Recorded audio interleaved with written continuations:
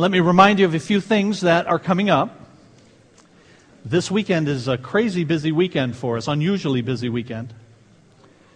Friday night is the Pastor Matt and Erica Owen adoption fundraiser dinner. Here, 5:30 to 8:30. And the cost is $10 for adults, $5 for teens. And, right? Am I right about that? Look in your bulletin. But 3 and under are free, I know that. So it's a graduated scale, and we need to know who's coming for food purposes. So today's the last day really for you to let us know that.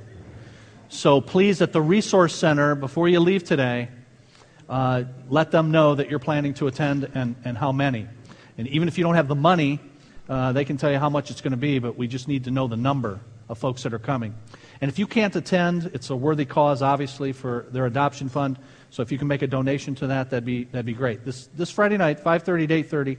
So there'll be dinner. After the dinner, they'll have a movie for the kids. They're going to have a raffle for some Red Wing tickets. Those of you that are on our email list, on Friday I sent an email describing some of these. They're gift certificates to Tijuana's Mexican restaurant, owned by members of our church, so you want to support them. And so you've got Red Wing tickets, you got Tijuana's restaurant, and some other things that nice prizes, okay? So it's a worthwhile cause. We'll have a good time, but it's this Friday, 5:30 to 8:30.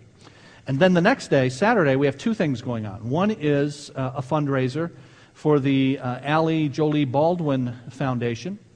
And that's in honor of Allie, Brad, and Tamara's little one who's with the Lord. And it's for a family program, patient care for kids that are dealing with cancer, and a program at Children's Hospital that the Baldwin Foundation is involved with, and it raises money for that. So that also is a worthy cause. And the event on Saturday is at Kirby Church. It's called Relentless. It's a powerlifting thing. It starts at 9 o'clock. It goes all day. You can come in and out at that. But if you can't make that, or if you don't care about that kind of thing, again, if you can make a donation, that'd be great. Either way, the tickets or to make a donation, that's at the Resource Center. If you could do that before you leave, that'd be marvelous. But the same day, that morning, is our periodic newcomers brunch, and that's at our house. Starts at 10 a.m. So those of you that have never been to one of our brunches, we would love to have you and be able to get to know you in that kind of setting. So if you've been here once, if you've been here 10 times, if you've been here for 2 years but you haven't been able to make one of the brunches and you can make it this Saturday, then please do. But we need to know who's coming. So let the information center know. That's the desk out in the foyer, and they'll sign you up and give us the list so we know how many folks are coming. They'll also give you an invitation that has our address on it, our phone number, and a map to our place as well. All right, those are the things that are coming up this weekend. Let me review what we've been looking at in our series that we started 2 weeks ago, From Self-Help to God's Help. We are on lesson 3 today. But in the first lesson, we looked at the big picture as God sees the circumstances of our life. And that big picture we have in picture form at each of these lessons. So you've got the lesson on the right page, and then if you look to the left, you see that diagram. And it has 4 major elements to it. The big picture of our circumstances includes the heat of life, the circumstances that we are in, and then our reaction to the heat of life, which is often negative, unhealthy, sinful, results in the second major component, which is on the right side of that diagram. So at the top you've got the heat, the situation, and down to the right, an improper, unhelpful reaction results in thorns. And so you see the cactus there. And that creates ill fruit and consequences in our lives. And then what changes that? Because that fruit, that cactus, comes from a root. You see on that pictorial that at the root there's a little heart, and it's got a negative. This is a negative heart that I'm bringing to the heat, to the situation. And it's resulting in these thorns in my life, making matters worse for me, worse for others. So how does that get transformed? And that's the bottom then, and the bottom shows the cross and the Redeemer. And Christ transforms our hearts so that instead of the negative heart that I bring to the situation, you see as you go up the left side of the page, the root of that next tree is a heart, but a positive, a plus. Bringing the right kind of heart to the heat, to the situation. And as a result of that, instead of a cactus, you've got a fruitful tree growing there. So you've got those four things. You've got the heat of life. You've got the thorns that grow because of our heart reactions. You've got the transformation that the Redeemer, Christ, makes in our hearts. And as a result of that, you have the fruit that grows in our lives in those situations, not in spite of those situations. So that's the big picture. We saw that 2 weeks ago. Last week, we started to look at the heat of life. Each one of those four things, we have one lesson devoted to, or excuse me, 2 lessons devoted to each. So 8 total lessons. 2 for the heat, 2 for the thorns, 2 for the cross, 2 for the fruit. And this is the second lesson in the heat. Last week we started to look at the heat of life. And it's really looking at God and where God is in the difficult circumstances of our lives. And we saw that God is intimately involved, and we also saw that God gets it. That there are passages in the Bible where the Bible just describes how hard things are, how bleak they are. And it doesn't seek to paper over the difficulties. It's very hard-hitting. It's very direct. We have in your notes from Lesson 2, Psalm 88 printed out for you, because Psalm 88 just is dark, and it's about somebody who's in a dark place in their lives. Well, how is that hopeful? Well, it's hopeful because it's telling you that God who wrote the Bible gets it. He knows that. He knows what that's like, and that's why he puts things like that in Scripture. And now today we're going to continue to look at the heat of life. Last week we looked at where God is in the heat. Now we want to look at where you are, where I am in the heat. Now, everybody's got their own version of heat, difficulty. And I've got mine. I experienced it this past week. I was accosted this past week. Assaulted, really, in my house. I know who did it, and here's what happened. The routine in our home is that I roll out of the rack at least an hour before everybody else. I live with 3 women, my wife and 2 daughters. I have to get out of the bathroom, out of the shower, vacate the premises. This is our place. You do not belong here. So I get up much earlier than everyone else does. And I have my clock set, and the clock is right in my face. It is on a nightstand right next to my head. I can see the LED, and if I wake up at night, I can see what time it is, and the thing's right there, and I know where the button is when the alarm goes off. And I can turn that alarm off it takes 1 second. It's right by my, bam, it's off. Okay? So that's what normally happens. It all goes fairly smoothly. This past week, Monday, the thing goes off, and for whatever reason, it had gotten turned. There's not the LEDs, not there. And so instead of my 1 second routine, I'm having to do like Braille interpretation of this thing at the top, feeling around. And long about 3.5 seconds in, there's a vicious punch to my back. And I'm still only partly awake, but I've been assaulted. And kind of a bony feel to the thing too, the knuckles. And I'm still fumbling around, and then at 4.5 seconds, there's another vicious punch to the back. No words, just punches. Now this whole ordeal takes a total of 5 seconds. And I've been punched twice. And the culprit is asleep. When I get up, or asleep, or acting like she's asleep. But I don't say anything. I go shower, and then when she wakes up, I go, you punched me twice. And she doesn't remember any of this. Now, who do you believe, me or her? Go with me, because she's not in the room right now. But here's the heat in my life. See, you guys think she's all sweet and nice and everything. But this is what I've got to deal with, okay? Day in and day out, week in and week out. So you all just mention that to Kim when you see her on the way out today, all right? No, it's obviously all much more serious than that in the heat of life. And at the top of Lesson 3, you see the big question we want to look at today. As God sees me respond to the heat in my world, what in me does He want to change? Where is God calling me to personal change right now? And that's what we want to look at in our session together. So let me start it by asking you this. What did you expect your life to be like? Think about that. Did you expect an orderly, predictable, calm kind of life where your plans go forward unobstructed? And that's how most of us start out.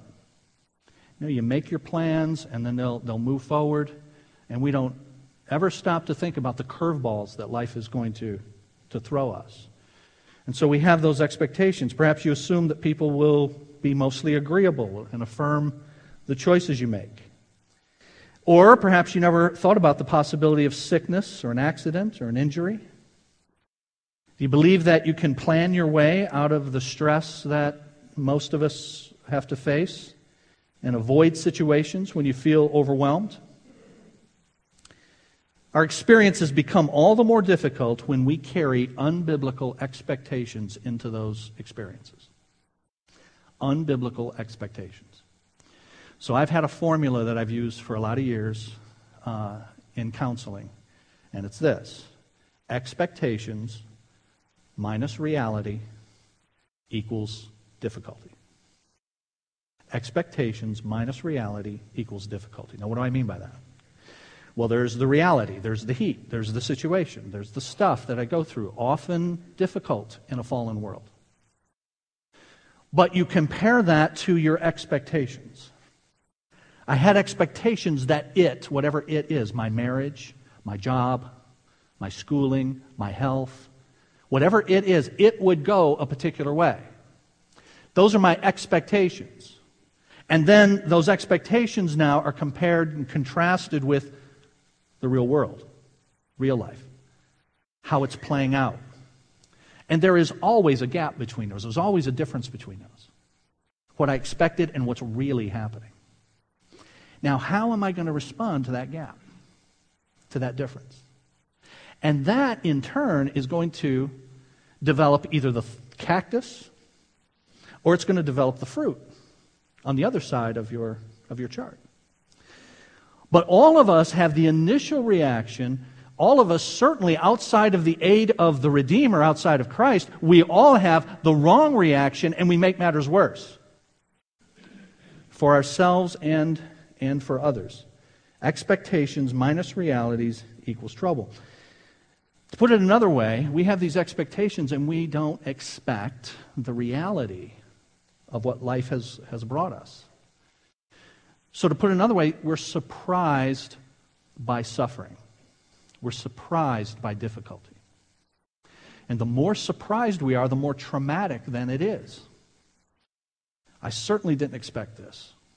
I thought it would go a particular way, and then boom, whatever it is, throws me the curveball. Instead of a straight line, it's a left turn or a right turn. I'm surprised by suffering. Now, you just think with me for a moment. If life is really as the Bible says it is, and it is, and it is played out in a fallen world, with curses upon various aspects of the world we live in because of sin, and then populated by people who are all sinners, then think about it. Should we be surprised by suffering? Actually, it should go the other way. We should be surprised when things go right. And I say that to you to try to reorient your thinking and my thinking. Because we're surprised when things go wrong, so what does that say? Most of the time they go right. Now, why is it that most of the time they go right, and then I'm surprised and traumatized when they go wrong? When, in fact, by all rights, living in a fallen, sinful, cursed world, they ought to go wrong like all the time. Well, that's a testimony to the grace of God, isn't it? that it's not like that.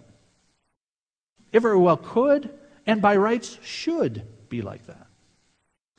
So instead of us being surprised when they go right, we're surprised when they go wrong, and that's actually a testimony to something very good. That God in His grace has not made this sin-cursed place as bad as it could be. And so I say that to you as a note of hope, that when you're thrown a curveball and then you're shocked by it and you're traumatized by it, try to catch yourself and say, this should be the norm in a fallen world. And the fact that it's not the norm is actually a matter of God's grace. But nonetheless, I have to face my form of heat, whatever that is. And so that's why, a guy who plays by God's rules, works hard, makes good choices, exercises a lot of discipline in his life, is serious about his relationship with the Lord, active in his church, faithful to his wife, he's an involved father. He assumes that with all of that, he'll enjoy the good life. And then he comes home to his place in Florida, and it's been devastated by a hurricane. There's a curveball. And he didn't expect that.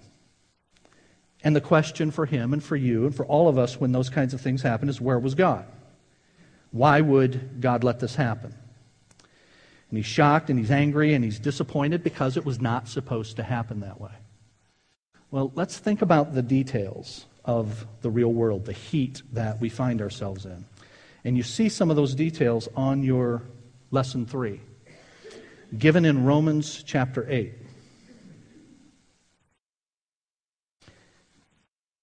Verses 20 to 22 we have listed for you there. For the creation was subjected to frustration, not by its own choice, but by the will of the one who subjected it, in hope that the creation itself will be liberated from its bondage to decay and brought into the glorious freedom of the children of God. We know that the whole creation has been groaning as in the pains of childbirth right up to the present time.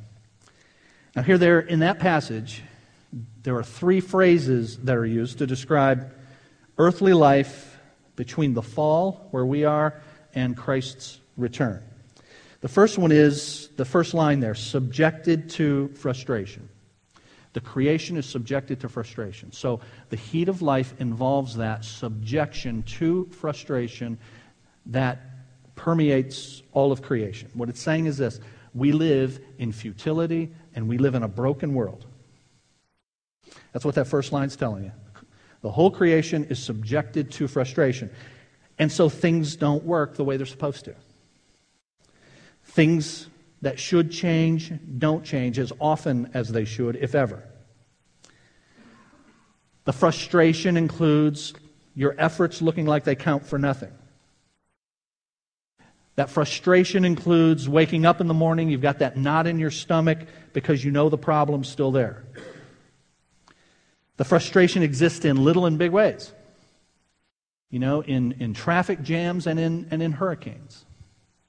But it's still all the same frustration that creation is subjected to. You see it in squabbling children who spoil yet another dinner that mom labored hard to prepare. Or by some money-hungry executive who bankrupts your company and now you're out of a job. Sin, the Bible is teaching us in Romans 8, has frustrated the world and none of us escapes it. So then the question is, that's where we are in this heat. Last week it was about where God is in this heat. This is where we are, and we're in it, and it's everywhere, and we're part of the world that is subjected to this kind of brokenness and futility and frustration. And how do we respond to it? That's what we want to see in this lesson. God wants us to see how we respond to it so that we know where He wants us to change. So here's another of these 3 phrases. The first one is subjected to frustration. Here's the second one, bondage to decay. So verse 21, the creation itself will be liberated from its bondage to decay. So the whole world is decaying, including me, including you. From the moment you're born, you start decaying. And that's a pick-me-up, isn't it? I mean, that's the fact. From the second you're conceived, the process of dying begins. That great new car that you wanted, that you saved up for, or that you went and hocked for, but that thing's going to rust, may become dented in a car accident. That beautiful bouquet is going to wilt and die. Our homes deteriorate, our relationships disintegrate. Even our spiritual lives tend toward decay. That's why the Bible is always telling us to stay warm to the Spirit, to stay warm toward God, because they will tend to decay. They will tend to become cold and dead. And so God, who once seemed so close to us, now seems dry and boring. And in God's original plan, life was to give way to more life on into eternity. But Romans 8 is telling us because of sin and this bondage to decay, this decay has been inflicted on our world and none of us will escape it. So where do you encounter that in your life? In the heat that you're in. And then here's the third phrase used in Romans 8. It's the groaning as in pains of childbirth in verse 22. You ladies who have given birth can just, can feel that. And the kind of intense pain that's talking about. In those first two phrases, the subjected to frustration, bondage to decay, that's just describing what life is like. This third phrase now, groaning as in pains of childbirth, this is focusing on the experiences that we have in the midst of life. And it's painful. And so it's telling us that life in a fallen world that is subjected to frustration and in bondage to decay is filled with struggle and pain. But the image of childbirth does something else. It tells us that pain's part of a process. The now is painful because then won't be. The now is painful because then later it won't be. And that's exactly what happens in childbirth. Painful now, but for this ultimate cause of the child being born and the pain released. A child will be born, and then the mother experiences, though she experiences pain now, she will experience that joy then. And it reminds us that there is something redemptive going on in our pain. But it doesn't make the pain go away. But hear this, friends. Understanding the hope of the gospel doesn't then produce a denial in us that there's real pain, a stoicism that says just grit your teeth and eke it out. You don't deal with the pain, and the Bible doesn't call you to do that by minimizing the pain. The Bible is clear, there is pain, and we shouldn't be shocked when it comes our way. And so, again, I ask you, where are you experiencing that pain now? And so as you consider those three verses and the three phrases in those verses, subjected to frustration, bondage to decay, pains of childbirth. Frustration, decay, pain, they're true of the creation. The passage says it's an all-encompassing category and it includes everything. Hear this, creation includes everything except God. So everything, including everybody, is subject to those things. Nothing I'm involved with, nothing around me functions the way it was originally intended. Everything is broken in one way or another. And you see it everywhere. Let me give some examples. In storms, natural disasters, in our physical bodies, with disease and weakness and old age, in our relationships with conflict and division, in the mechanical world as planes crash and trains wreck and appliances break down, in our culture with distorted values, with racism, corrupt government, ethnic cleansing, perverted justice, in our work where the weeds and thorns that were part of the curse in Genesis 3, and all the matters that I just mentioned, they all make our labor, our work, day to day, more difficult, more burdensome. And then the Bible adds another thing. It's not just that the world is frustrated and in bondage and in pain. It's not just that I live in a difficult place. The Bible adds another element. That there's a malevolent force in the world that the Bible calls Satan, the accuser, the devil. So it's not just the environment. That's bad enough. But then you have someone who is seeking to use the pain and the frustration and the decay to create more pain and frustration and decay. Like we saw in James chapter 1 last week. God allows difficulty, trials into our lives. But then James goes on to say, when tempted, no one should say, God is tempting me. You guys remember that? And that word for tempted is the same word for trial used earlier in that chapter. And what James, who wrote it, is saying is, the external circumstance, life in a fallen world, is something that a sovereign God controls, but He brings those circumstances for His good ends, His good purposes, but there's someone else who wants to use that trial as a temptation to sin. God wants to use it as an opportunity for maturity and wisdom and growth. But Satan is a player. So there's the fallen world, and then there is the enemy. And so with all of that, that's the real world I'm in. How am I supposed to deal with all that? And the Bible tells us, where are we in all this? How do we tend to respond to all of that?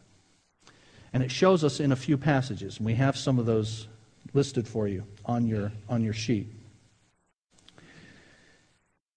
So we're going to see some of these from the book of Numbers and also from the book of Deuteronomy. But before we look at those, if you were to film a video, you won't be in the video, right? Because you're behind the camera. So you can see everyone, you can see everything else, but you're not going to see yourself because you're behind the camera. And I bring that up because that's the way we tend to tell our stories about what's going on with us. We're not in the story. You see, all this bad stuff is happening around me, and it is indeed a fallen world with all of the junk that we've talked about. But we tend to talk about it as outside of us, and we're not in it. So what's going on in your life? Well, my husband is doing X. What's going on in your life? My boss is doing. What's going on in your life? The doctor told me that I've been diagnosed with, fill in the blank. And in all of those explanations, I want you to notice what's missing in all of those. Me and how I'm dealing with those. How I'm reacting to them. What we tend to do is describe our situations, our heat, without us in it. And what God does now in Scripture is gives us example of people in the heat of life, in the difficulty of life, so that we see ourselves in it. We see how they reacted, and we go, oh, that's how I react. Oh, that's what I do.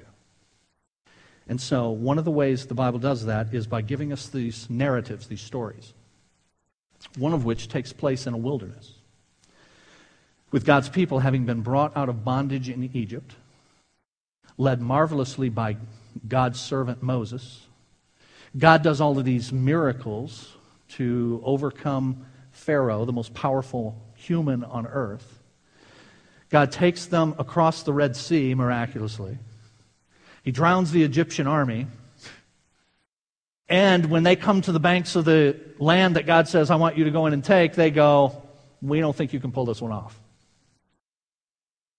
That's what they say. I know you did all this other stuff, but that's a bridge too far. So we're not going to do that. We've had a vote, and it's not the right time for the will of God to be pursued. And as a result, they wander in the wilderness.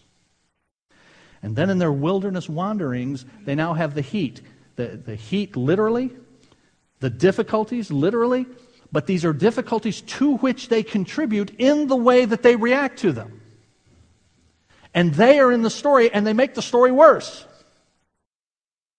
They're in the wilderness in this case because of what they've done, and they make it worse by how they react to being in this very wilderness.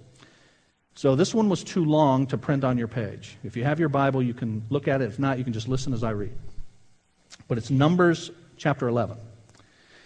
Numbers 11, verses 4 through 23. Numbers 11, beginning in verse 4. So they're wandering in the wilderness. Here's what the Bible says. The rabble with them began to crave other food. And again the Israelites started wailing and said, "If only we had meat to eat. We remember the fish we ate in Egypt at no cost. Also the cucumbers, the melons, the leeks, the onions, and garlic. And now we've lost our appetite. We never see anything but this manna." You wonder where your kid gets that. That again? The manna was like coriander seed and looked like resin. The people went around gathering it and then ground it in a hand mill or crushed it in a mortar. They cooked it in a pot and made it into cakes. And it tasted like something made with olive oil. When the dew settled on the camp at night, the manna also came down. Moses heard the people of every family wailing, each at the entrance to his tent. The Lord became exceedingly angry, and Moses was troubled. He asked the Lord, "Why have you brought this trouble on your servant? What have I done to displease you that you put the burden of all these people on me? Did I conceive all these people? Did I give them birth?" So here's Moses in the heat. Moses is in the heat of other people. Other people are now his heat. "Did I give them birth? Why do you tell me to carry them in my arms as a nurse carries an infant to the land you promised on oath to their forefathers? Where can I get meat for all these people? They keep wailing to me. Give us meat to eat. I cannot carry all these people by myself. The burden's too heavy for me. If this is how you're going to treat me, put me to death right now. If I found favor in your eyes, do not let me face my own ruin." The Lord said to Moses, "Bring me 70 of Israel's elders who are known to you as leaders and officials among the people. Have them come to the tent of meeting, that they may stand there with you. I will come down and speak with you there, and I will take of the Spirit that is on you and put the Spirit on them. They will help you carry the burden of the people so that you will not carry it alone." Let me just stop there. You see God's grace in that? Here's Moses complaining to God Almighty, and here's God in grace responding to his plea. "Tell the people, consecrate yourselves in preparation for tomorrow, when you will eat meat. The Lord heard you when you wailed.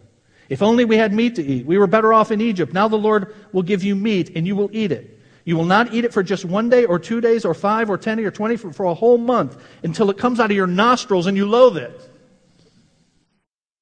Because you've rejected the Lord who is among you and have wailed before him, saying, 'Why did we ever leave Egypt?' But Moses said, 'Here am I among 600,000 men on foot, and you say, I'll give them meat to eat for a whole month? Would they have enough if flocks and herds were slaughtered for them?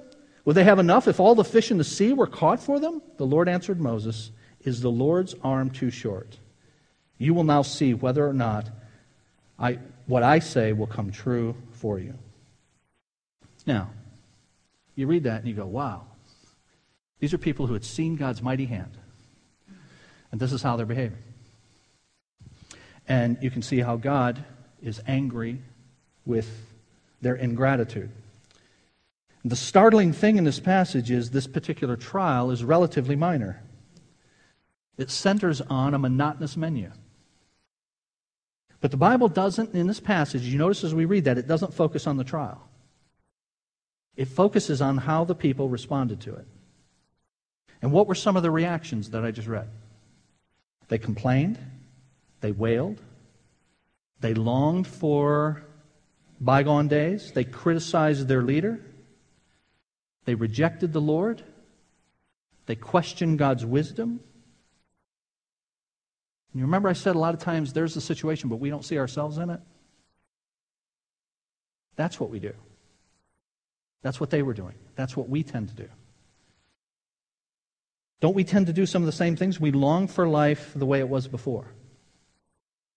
We look for somebody to blame. We question God's faithfulness, His goodness, His love, and His wisdom.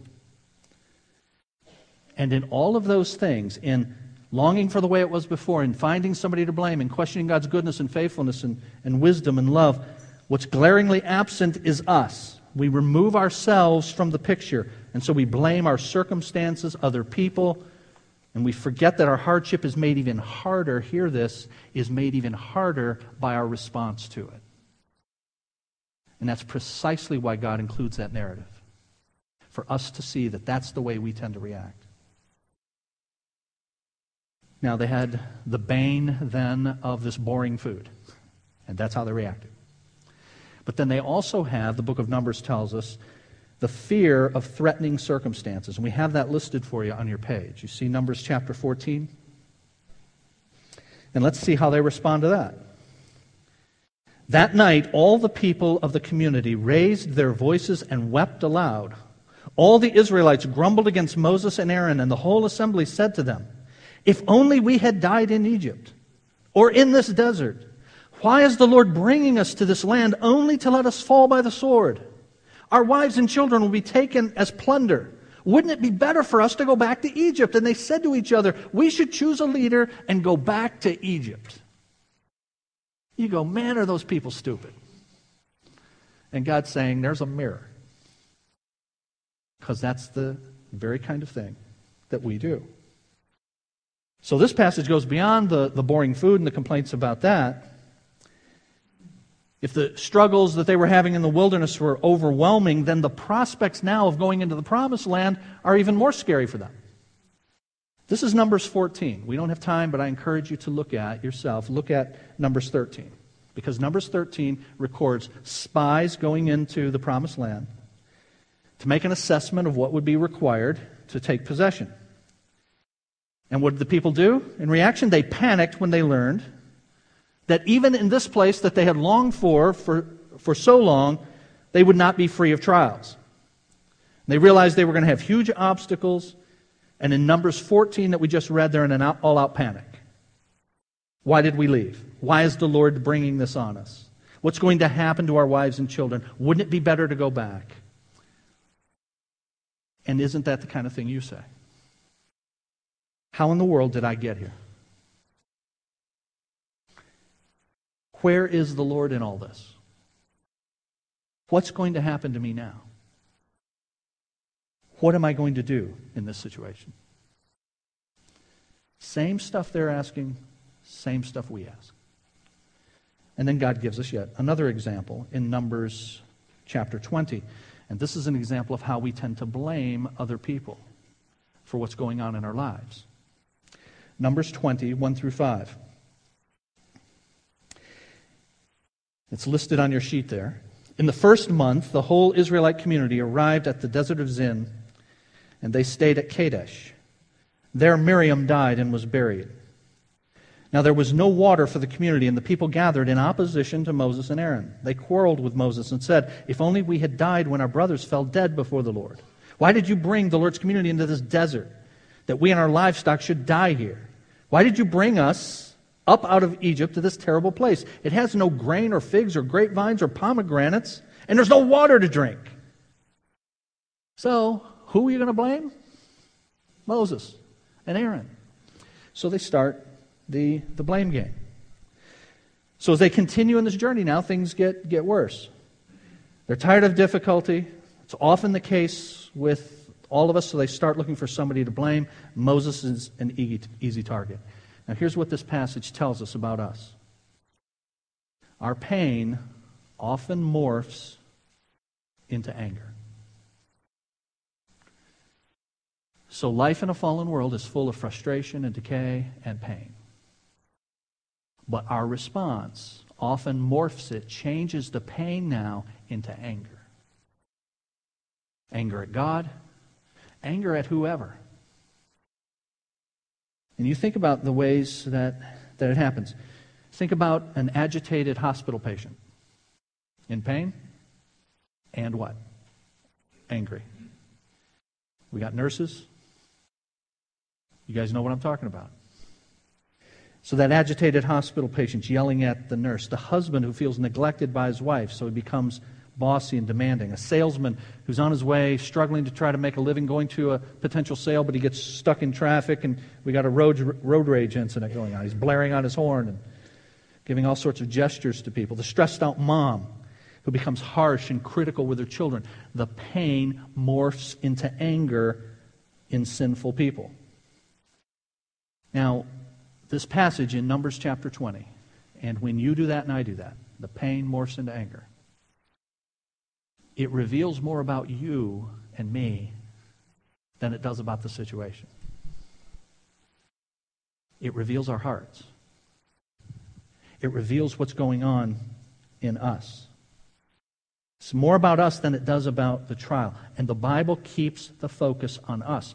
When we tell the story, we're behind the camera. We're not in the story. And God says, you're in the story. You're an active participant in the midst of this pain. And the reason the pain becomes anger is because of the heart that you bring to it. So they had the boring food. That was part of their heat. We saw how they reacted. They've got the threat of difficulty when they go into the promised land. They're afraid. We saw how they reacted. They play the blame game. Anger now at Moses and Aaron, and of course at God. And in all of that, what does God do? And what is God doing in your heat? I mean, that's you and me in the midst of our situations. That's the way we tend to do it. That's why it makes it worse.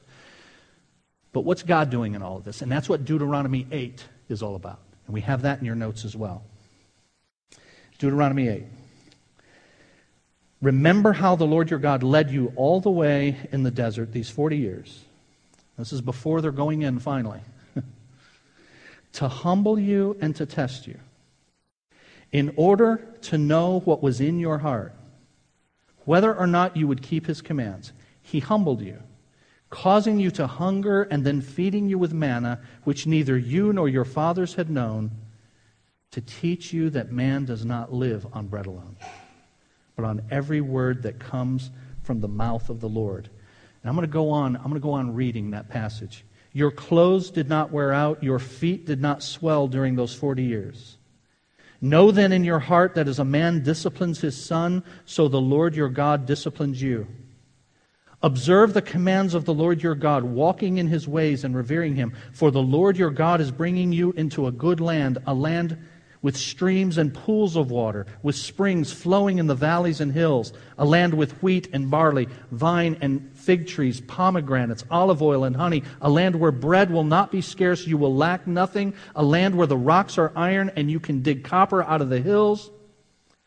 And God says this, when you've eaten and are satisfied, praise the Lord your God for the good land he has given you. Be careful you do not forget, failing to observe his commands, his laws and decrees that I'm giving you this day. Otherwise you'll eat and be satisfied, you'll build fine houses and settle down, and when your herds and your flocks grow large and your silver and gold increase and all you have is multiplied, then your heart will become proud and you'll forget the Lord your God who brought you out of Egypt and out of the land of slavery.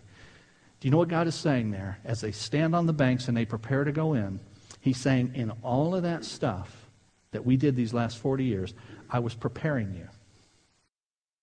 I'm preparing you now because your heart has been active the whole 40 years. Your heart's going to be active when you go in.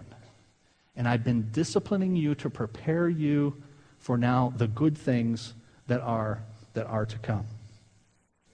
So God in Deuteronomy 8 says he was doing three things. Preparing them for the obstacles that they would face with the difficulties in the promised land, but mostly the blessings. They needed to see, secondly, the propensity of their own hearts to drift away from trusting God and obeying his commands. They'd seen they'd been doing that for years, and God is warning them, don't let that happen when you go in the promised land. And the third thing is they needed to see regular demonstrations of God's power so that they would not fear what they encounter in the promised land, knowing that God can handle them. He was preparing them for all of that. But when they were in the midst of the heat, they didn't get that. So how did they respond, and how do you and I respond? We're still in the wilderness. Life on earth is like a wilderness. Each day we've got unexpected difficulties. Blessings even knock us off our paths. And in it all, God works to expose and change and mature us. Now we're almost done, friends. Stay with me. In the midst of your heat, in the midst of your wilderness, God has not forgotten you or the promises that he's made to you. And he's not left you to your own power and your own wisdom in ways that are his and are hard for us to understand, yet God is still in the heat of your situation. And what he calls each of us to do is stop questioning him and begin examining ourselves. Where do you question God's goodness, his grace, his love? In what situations do you toy with going back to Egypt? And you know what that would be like for us. That's going back to the old life. this Christian life thing is too hard, or it didn't do what it was supposed to. God's not upholding his end of the bargain. I'm going back to Egypt. I'm going back to the old way of life. When do you neglect study and worship, or struggle with anger and envy and disappointment and blame? So right now, as we conclude, think of a situation or a relationship that's a regular source of struggle for you. And what do you think about God? What do you think about other people? What do you think about yourself as you wrestle through that? What are you craving? The expectations that weren't met. If only I had fill in the blank. Then I'd be able to serve God. Then I'd be fine. How do you respond to the situation? And so what tends to get to you most? Problems in your relationships, difficulty at your work, disappointment in your marriage, problems in your church, extended family relations, health, parenting, an overbooked schedule, pressures of the culture, finances, the expectations of other people, the temptations of a promotion, of affluence. And Psalm 46:1 says this: our God is an ever-present help in the time of trouble. And what he wants you to do in the midst of that heat, what he's doing, is exposing what's going on in your heart. And what's going on in your heart, just like what was going on in their heart, is what then produces the cactus. Worse for them, worse for everybody else. Now, what's God's solution to that? It's in the Redeemer, it's in the cross. But God wants us to see not just the root now, our hearts, but he wants us to see the ill fruit that comes out of that. And that's the thorns. And we're the next 2 weeks going to be looking at those thorns together. How the consequences then come out of that sinful heart, inappropriate responses to what God is allowing into our lives for his good purposes. So we've got the next 2 Sundays, and I won't be with you. I will be with you next Sunday, and then 2 weeks from today and 3 weeks from today, I will be in China. So pray for me while I'm in China. Next week we'll look at Thorns 1, and then we'll look at Thorns 2 when I get back. And in between, Brother Zach Hamilton is going to be leading this class, but we'll all be together next week. Okay? All right. Let's ask the Lord to go with us. Father, we thank you for this time to consider the narratives, the stories that you've placed in your word, so that we can see ourselves in the midst of the interaction of regular people like us before our God. And Lord, as we look at those people, help us to understand that these, according to your word, were given as examples and warnings for us. So help us not to look at those people as exceptions. Help us to not look at them as exceptionally foolish or stupid. Lord, you included them because they're us. And in my heat, in my situations, I respond in similar ways, making things worse. And so help me to examine myself rather than question you. I pray that my brothers and sisters will do that very thing as well. And we ask you to go with us this week, Lord. And help us to look at our circumstances now through the eyes of Scripture.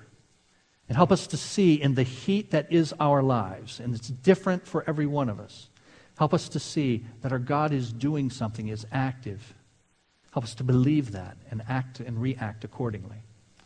We pray that you would grant us safety, bring us back together so that we can learn of you and put into practice these things that you're teaching us from your word, so that we can display you in our portion of your world. We pray in Jesus' name. Amen.